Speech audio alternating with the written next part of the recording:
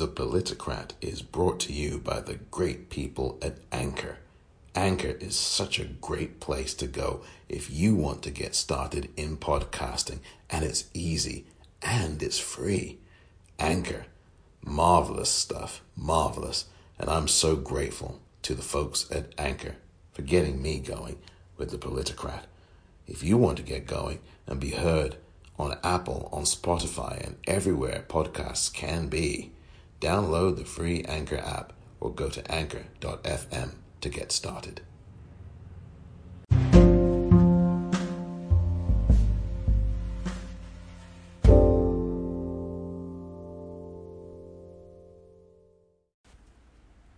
Welcome to another edition of The Politicrat. I am Omar Moore. It is Sunday, April the 5th, 2020. And here we are, the start of a new week. And we are in April already. It's unbelievable.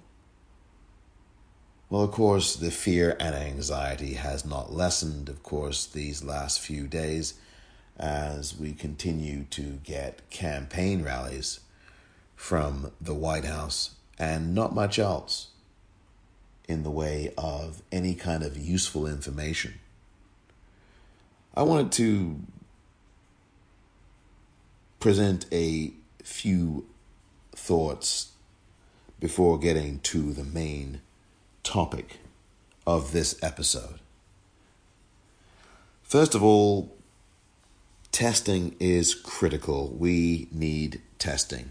And still, most of the country, the overwhelming amount of people here in the United States of America have not been tested.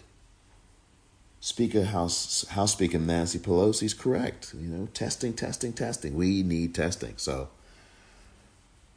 while it is important to thank doctors and nurses and other healthcare workers and other frontline workers like delivery people, I think that's important to do. But it is even more important that they get tested, and that's the best way to thank them. Thank them by advocating for them. Show your appreciation for them by advocating that they get tested. And now. I mean, that is really the heart of what we all should be doing. And I've been monitoring some of the media, corporate news media lately, and you do not hear that call. You do not hear people saying that at all. It's very rare. I mean, Nancy Pelosi, the Speaker of the House, is the only person I hear, certainly on a regular basis, saying it, if at all. I don't hear anybody else, very few people, talking about the importance of getting people tested all over the country, not just people who are having symptoms, but those who are not. And certainly the healthcare workers, the doctors and the nurses, test them, please. I mean, that's how you thank these workers, by testing them, by advocating for them. That's how you do it. You advocate for them to be tested.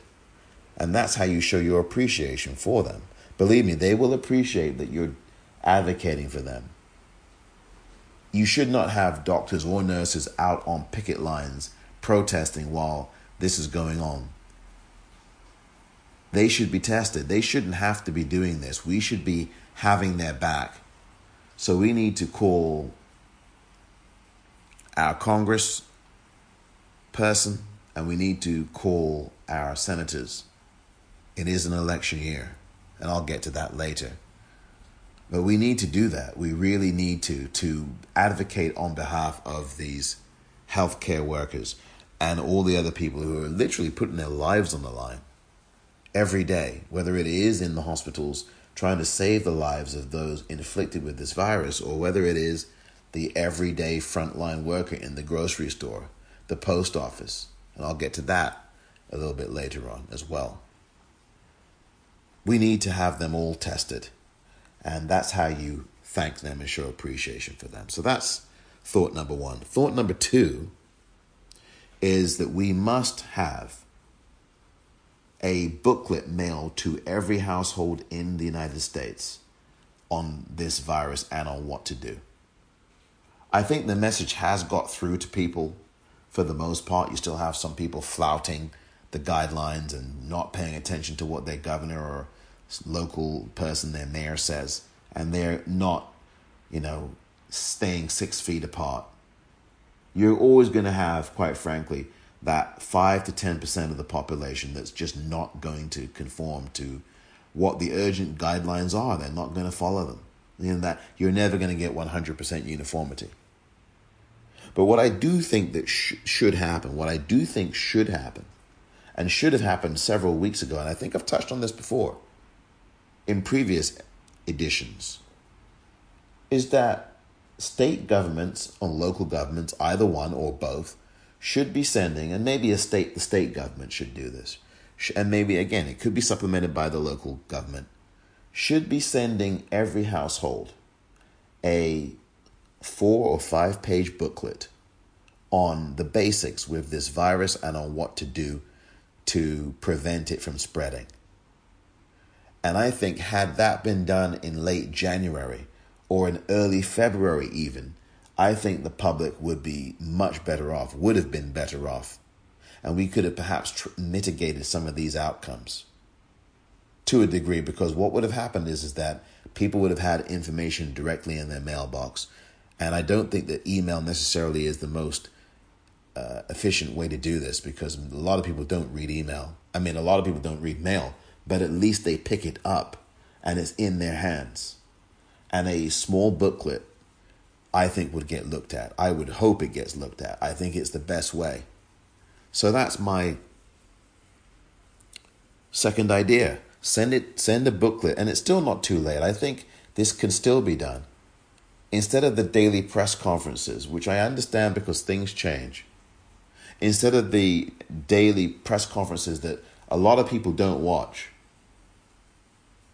the daily ones from the state I'm talking about, they certainly seem to be watching the one in the White House, which is a waste of time. Nobody should be watching that, because it's 90% of it is just useless information. And of course, when Trump talks, he's lying through his teeth, as is Mike Pence. So, that press conference is just a waste of time. It's a campaign rally, as I've said many times. But I do think that every state, and maybe local government as well, should have sent and should still send a simple brochure. They really should. In fact, I'd say the state government should do this. A simple brochure that has the do's and don'ts, the basics, washing your hands, etc., 6 feet apart, etc., sheltering in at home, and then just have a website there. If you want to consult the website, here's the link for it. And then people can choose to do that or not. But I think if you just give out websites, you're going to have only a very small number of people looking at them. And if they're not configured the right way, where people are not hunting for things all over the place, people are not going to use the websites. So I think a booklet directly to people's mailboxes at home will be more efficient. Thought number 3. Remember, speaking of all of this, remember these alerts that we got in 2018? I just talked about how sending something directly through mail would be a good idea with this virus. How come there hasn't been an alert sent to everybody's phone about dealing with this virus? In 2018, we had 2 things happen in this country.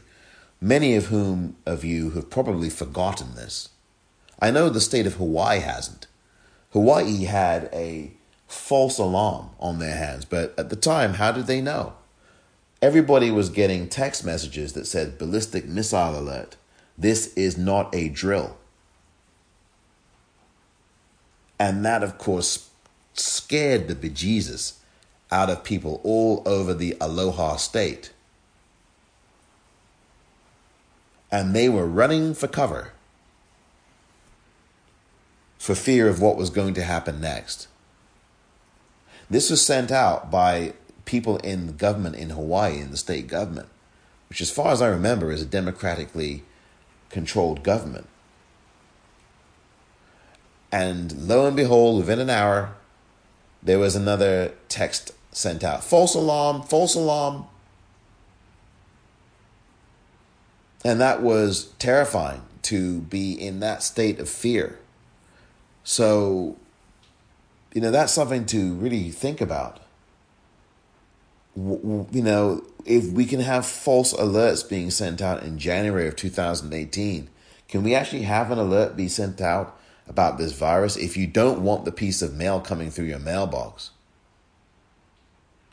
What about sending it to your phone? What about the do's and don'ts? Instead of these campaign rallies where someone's holding up a flimsy piece of paper with 15-day guidelines on it that nobody's going to consult the website, or very few will, to look at. Why not put that on someone's phone? I say this because later that year, in October, in 2018, there was actually a presidential alert that was sent to every phone and device in the country, and it was billed as a test. The Integrated Public Alert and Warning System, IPAWS, IPAWS, or, as I put it, IPAUSE, IPAWS. Now remember, people may have forgotten this already, but in October of 2018, on October 3rd to be precise, at 2:18 in the afternoon, there was a message sent to, I remember it very clearly. It was sent to every phone, every watch that was an Apple Watch received it, every iPad that had the cellular capability received it.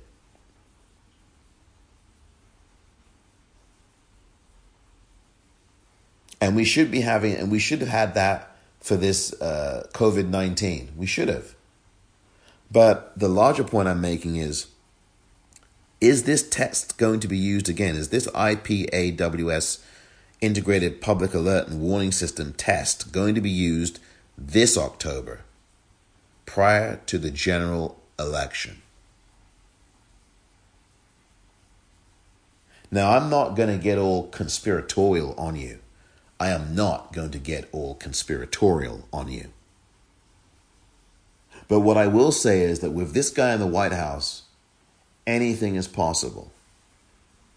And usually anything terrifying, because everybody now, with this virus and this horrible economy, people being laid off by the millions, with these unemployment claims zooming up, 10 million over the last week, a week and a half to 2 weeks, is a terrifying time. And what better time to take advantage of people's fear and terror than to have some kind of presidential alert in October? Not now, when we really need to have the information properly marshaled, but in October, saying to shelter in place, saying that there's a missile alert. Could that happen? I mean, is that the kind of stop that Donald Trump is willing to pull? Is he going to pull out those kinds of stops on the American public who he's already terrorized? I mean, he's already caged kids. No one seems to care about that.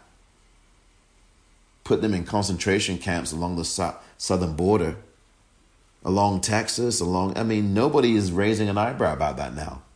They didn't even raise much of an eyebrow about it when it was happening, when it started, and it's still happening right now. Where is the plan for dealing with avoiding the spread of the virus amongst people who've been thrown in these concentration camps? I've not heard anything from anybody about this. Forget Trump and Pence. I've not heard anything about this from Democrats. Forget Republicans. They're not going to. Where is the outcry about this? I think it's something that we should be talking about. So my question is, will this presidential alert be utilized just in time to try to stop the election? This is something that is worth thinking about. I don't mean to frighten the bejesus out of you, but this statement from Vice President Mike Pence back on, I guess it was February the 5th of this year on Fox and Friends definitely made me sit up. And I'm not even going to really say much about it after I finish playing it. It's about 14 seconds. Listen to what Mike Pence had to say on February 5th, 2020 on Fox News on the program Fox and Friends. One of the reasons why you see the momentum growing behind this president, and I just have a strong feeling that she's going to be the last Speaker of the House to sit in that chair for a long time. I just have a strong feeling that she, and he's referring to Nancy Pelosi, is going to be the last Speaker of the House to sit in that chair for a long time.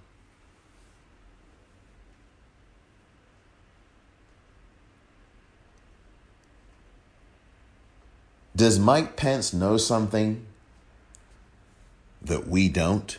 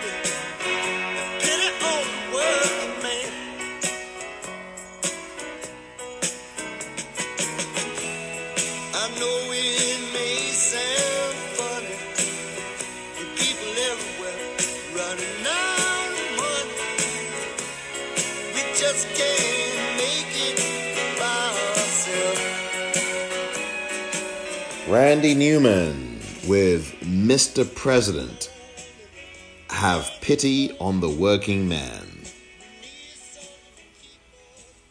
Welcome back to The Politicrat. I'm Omar Moore. And actually I had forgotten to add something to that opening group of thoughts. And that was about the Postal Service and the postal workers. And I did allude to this a little bit earlier when I talked about the mail.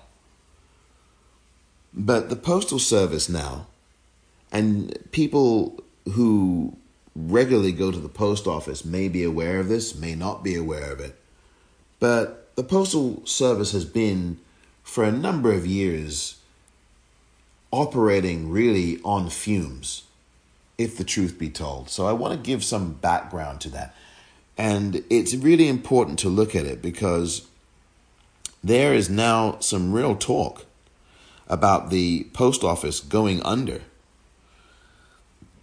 You know, there was a postal workers' strike roughly 50 years ago. And it was at least a week long. You know, you had over 150,000 people in 30 different cities across the country here in the United States striking. You know, there were conditions and all kinds of things that prompted this strike. Very, very difficult conditions. And then what happened is that Richard Nixon was president at the time. And this would have been, around 1970 or so. Because he was in the White House then. He declared an emergency and he had to get the National Guard in to deliver mail.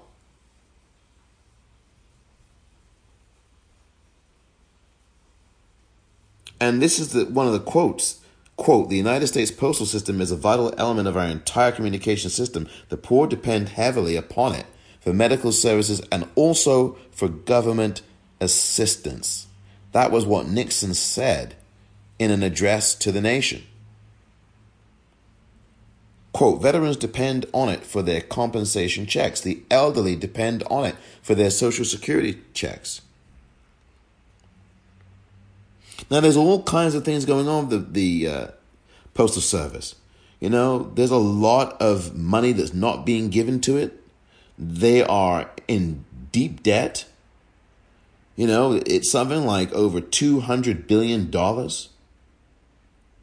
And it's expected that in terms of liquidity, the kinds of monies that it would need to keep going, without any kind of intervention, the post office could literally go under by next year. But looky here. Look what we have. We have a pandemic. And now that pandemic has put a lot of strain on postal workers and the USPS, that's the United States Postal Service. And what is really crazy to me,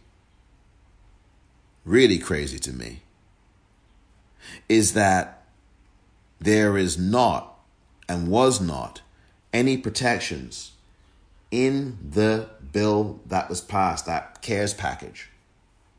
No protections for postal workers. No protections for the United States Postal Service. There was no money funded. There was no money allocated to that most important resource that Richard Nixon, in his address that I just quoted to you, said that, this kind of thing needs to be protected. And with this pandemic going on, I think that this is really important. And to that end, last month, you had some concerns that were being aired by several Democrats in the House. And that was something that I think, is needed. I mean, it was Jerry Connolly and Caroline Maloney, who both sounded the alarm about this whole issue with the Postal Service, saying that it could go under by June of this year. In fact, that is something that has been talked about a lot. I mean, the United States Postal Service came out and said that it warns, and this is from an article from Fortune magazine, dated March the 30th of this year. Nicole Goodkind, spelled as it sounds, Nicole Goodkind. Nicole spelled Nicole, by the way, but Goodkind, the way it is spelled is the way it sounds. And this is from her on March 30th, 2020, Fortune magazine headline. And this is the headline: USPS warns it might have to shutter by June as $2 trillion coronavirus stimulus package provides no funding. What? That's really problematic. How could this bill have gone through and nothing be authorized or provided for the United States Postal Service? I mean, that is tantamount to tanking not only government, but tanking communication. I mean, quite frankly, it's tantamount to tanking the First Amendment. That's really troubling to me. So that's the other thought I wanted to talk about, because that's the thing I wish I had mentioned in the first segment, because vote by mail is a very real possibility now. And you've had Trump talking about, oh, well, gosh, that bill, that stimulus bill that we just passed, oh, my goodness me. They had stuff in there, the Democrats, that said, my goodness, the kind of stuff in there about voting. And my goodness, if it had gone through, you'd never have another president be Republican ever again. And he said that on Fox recently. I think last week or the week before. You can go and hunt that down on YouTube. And he actually was honest. He was actually, for once, telling the truth. Yeah, because people are seeing now that the Republican Party is no longer sustainable or a viable option. Because the Republican Party is shilling for the top 0.1%. The billionaire tax cuts, the two of them that have been given, this package which provides for 1/4 of that money to go to billion and trillion dollar companies. So, yeah, this is really serious stuff. And if the post office shuts down in June, my suggestion about mailing out things about do's and don'ts of viruses and how you can protect yourself, that goes out the window. Really goes out the window. And it's a story that needs more meat on its bones, because I'm not so sure that this story has been the forefront of anybody's mind. Given what we're dealing with this pandemic, everybody's focus is on this pandemic right now. But that has given Trump and his fellow criminal set the opportunity to do all of these very nefarious things right beneath the radar. Whether it is still going and pursuing, abandoning, in the courts in Texas, abandoning Obamacare, where they're trying to destroy that still. That has not been put on hold, folks. Whether it's Bill Barr's orders to try to get rid of all these habeas corpus laws and curtail rights of people who have been detained or incarcerated. Whether it is to try to limit abortion or get rid of it. There was a recent victory, though, for abortion rights advocates, where I think in Texas, where they said that, or wherever, whichever state it was in, which said that you could not limit a woman's right to an abortion. So, those are things, and I'm going to continue to talk about these things that fly under the radar so that you can at least be informed about them. There is a bill, by the way, that has been introduced by Carolyn Maloney and several other Democratic representatives. And it was introduced, I believe, on the 24th of March, literally right before, a week before this article. That is a bill that provides for protection, among other things, of the United States Postal Service. Now, I'll be following that bill, because I think that's a very important bill. Nita Lowey actually was the one that introduced it, but Carolyn Maloney was on the bill and several others were on it. And it is called the Take Responsibility for Workers and Families Act. The bill number is H.R. 6379. And it was actually introduced on March the 23rd, 2020. So that is a very important development that I think people should be aware of. You can actually read the bill, if you care to, at congress.gov, and you can put in the search in the search bar. When you get to that congress.gov site, there is a search bar, and I think it says current legislation on the left-hand side of it, and you can type in HR 6379. H.R. 6379. It's called the Take Responsibility for Workers and Families Act. This is a separate bill from the CARE bill, which is the $2 trillion package that's already been passed. And the sponsor is Nita Lowey, Lowey. Nita, first name is spelled Nita. So that's, if you want to look that up and read it, there's a lot in there. You can read that bill, HR 6379, introduced in the 116th Congress, the second session of which we are currently in. I am going to get to the main point right now, and it's going to be probably shorter than everything else that I've actually talked about.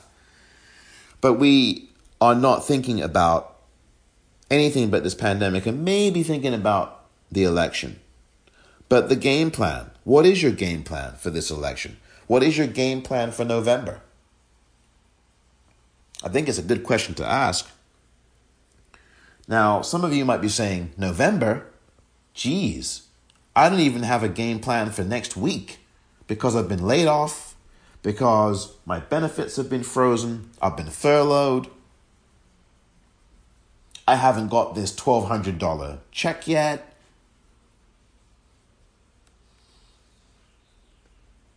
I don't know where I'm going to pay for my rent. I don't know where my utilities are going to go. I have no idea about my mortgage. I mean, these are questions that some of you may well be asking yourself. And you might be saying, how dare you? How dare you say November? Think about November? Think about November? Are you kidding? Maybe some people are saying that. Maybe you are. I would dare say millions of people in America right now are saying that and are thinking that. I mean, look at all these food banks. Look at the food bank lines. This is the Great Depression, folks. It is the Great Republican Depression of 2020. And many people don't realize that back in 1929 and 30 and that Great Depression era, that it was actually called the Great Republican Depression. Simply because Herbert Hoover was sitting in the White House, a Republican president, while it was going on, while this depression was going on. And he was very indifferent. He did not care. Like the guy that's in the White House now, who's also a Republican. He did not care. He showed very little concern about the plight of everyday people. And so history is repeating itself. This is the Great Republican Depression. And I think it's very clear. No one wants to say it, but it's very clear. When you've got millions of people now, daily, or weekly rather, filing for unemployment claims, and God knows how many people didn't get through, or didn't get through on the website of their state. That's a depression. That is literally a depression. When you're talking about 10 million unemployment claims filed over the last week and a half, those are unprecedented numbers. You didn't even see these numbers in the Great Depression. Not like this, at least. And we seem to be heading right there. We are in that realm. So November is very far away for everybody, even though this election on November 3rd is less than 7 months away now. And everybody's thinking about, will we be able to defeat Trump? Will we be able to defeat Trump? Will we be able to defeat Trump? And very few people are talking about the United States Senate. And far less are even talking about the state legislatures and governor houses. What is your game plan for November, voting-wise? I mean, with all the time that we now have on our hands, for those of us fortunate enough to have a roof over our head, for those of us fortunate to have internet access, for those of us fortunate to have a computer, we have to start having a game plan. Now's the time, of all this time that we have on our hands, is to spend a little portion of your day developing a game plan about November, about whether or not you're going to be able to drive people to the polls, if you can do that, about whether or not you are educating people about registration to vote, and then also about who your representatives are. You've got these critical Senate races in the United States Senate right now that are going to be monumental come November. And I know some people are expressing worries about if there's going to be an election. Well, there's going to be one.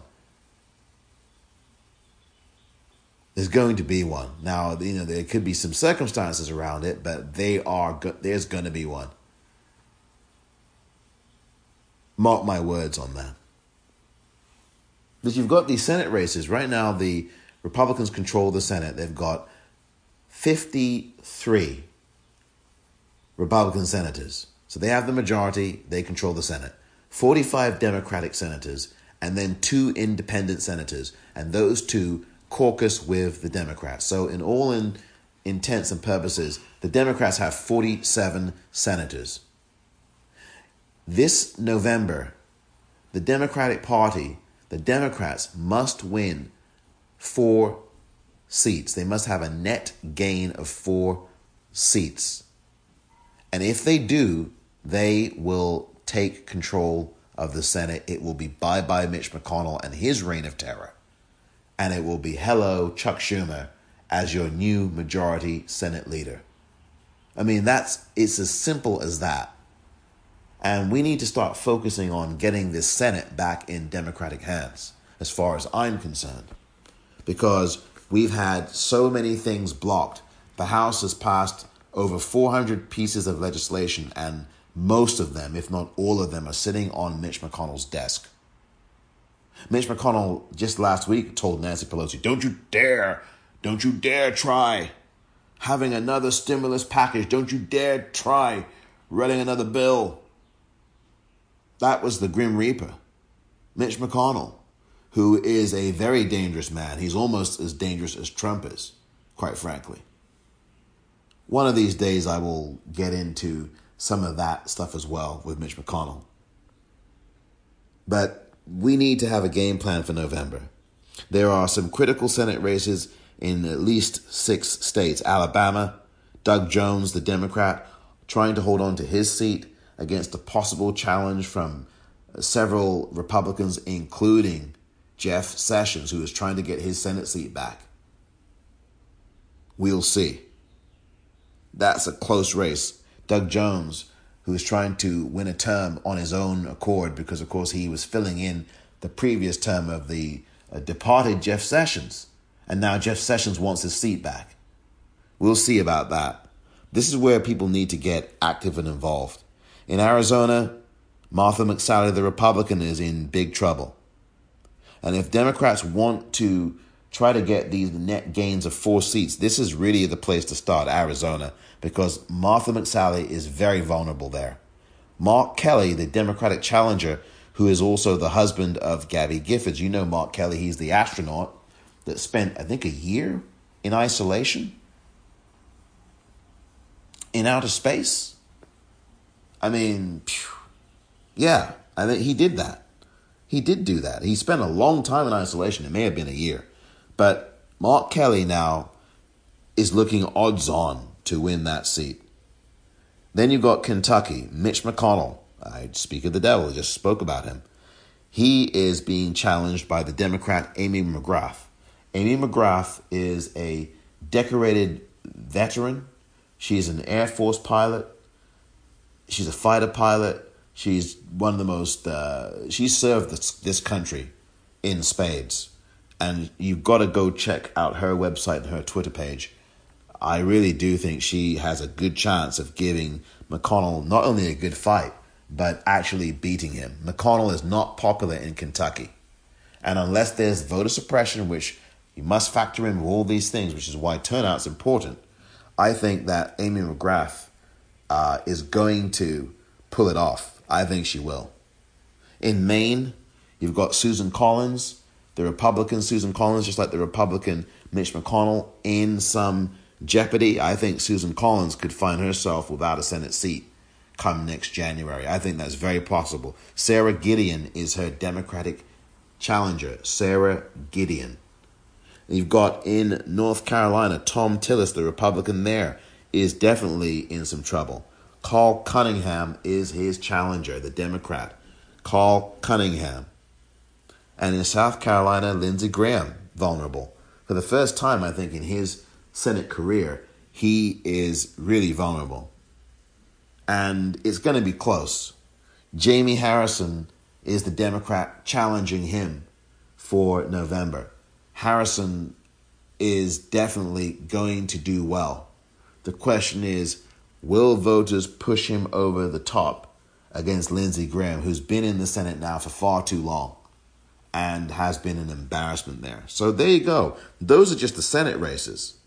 If the Democrats win 4 of those 6 states, and there are at least 14 or 15 other Republicans up for re-election in their states in the Senate, I mean, if Democrats, again, get a net gain of 4 victories in the Senate, they will control the Senate next year, and that will be enormous. And it will really help this country, because then if the Democrats hold on to the House, and I think they will, and we can't avoid that because we've got to make sure that the Democrats hold on to the House, then, you know, we really could see some real changes in this country. And of course, the White House, the Democrats must retake that, and I think they will. But how do we marshal all this information? And you've got these state legislatures as well. They've got to go Democratic. We see what's happened in these states with legislatures controlled, most of them by Republicans, like something like 36 or 38 states Republican-controlled legislatures. And these policies are hurting the people who are voting for them. So we've got to make sure that we can change the Senate to Democratic, the state legislatures also to Democratic hands, the governorships as well to Democratic hands. This whole country needs to go Democratic. And the states, the most important thing, as is the Senate, the states, your state and your city, when you go into that voting booth, all the way down the ballot, vote. Every Democrat that you see in there, vote for Democrats. That's what my advice is.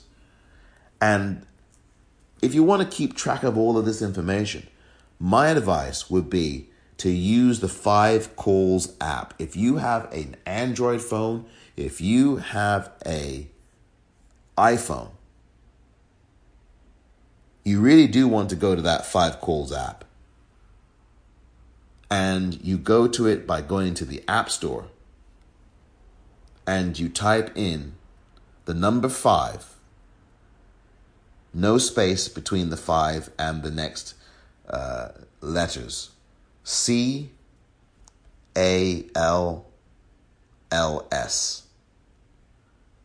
all one word, the number 5 and then the word CALLS, with no space between the 5 and the C. And you will see something called 5 Calls. Download that app. Believe me, that app is going to be helpful. And I believe it is on both Android and on Apple. That app allows you to make phone calls to your congressperson, phone calls to your to your senators as well. So it's a very important tool. It also gives you every politician in the country, in the state and local, certainly in Congress rather. It gives you all of those people in Congress, all 435 of your House of Representatives, all 435 of them, their phone numbers, what they voted on, their voting records, their most recent bills that they've introduced, everything, their voting history. It's a really important tool. And I think that's the best place to go. 5 Calls. Download that right now. And you will really be able to educate yourself. So while you are indoors, if you have a home to stay inside, make sure that you do download this 5 Calls app. It's very important. And that's a way that you can start to plan what you're going to be doing this November, what your outlook is, already getting to educate yourself on the politicians who represent you. You can find your representative very easily by using this 5 Calls app. That's the number 5 and then the word CALLS. That's 5 Calls. And that is a really good tool. I strongly recommend it, highly recommend it, and I advise you to download that tool right now from the App Store. Well, thank you very much for your ear on this Sunday. Very much appreciated that you are listening to The Politicrat. I'm Omar Moore.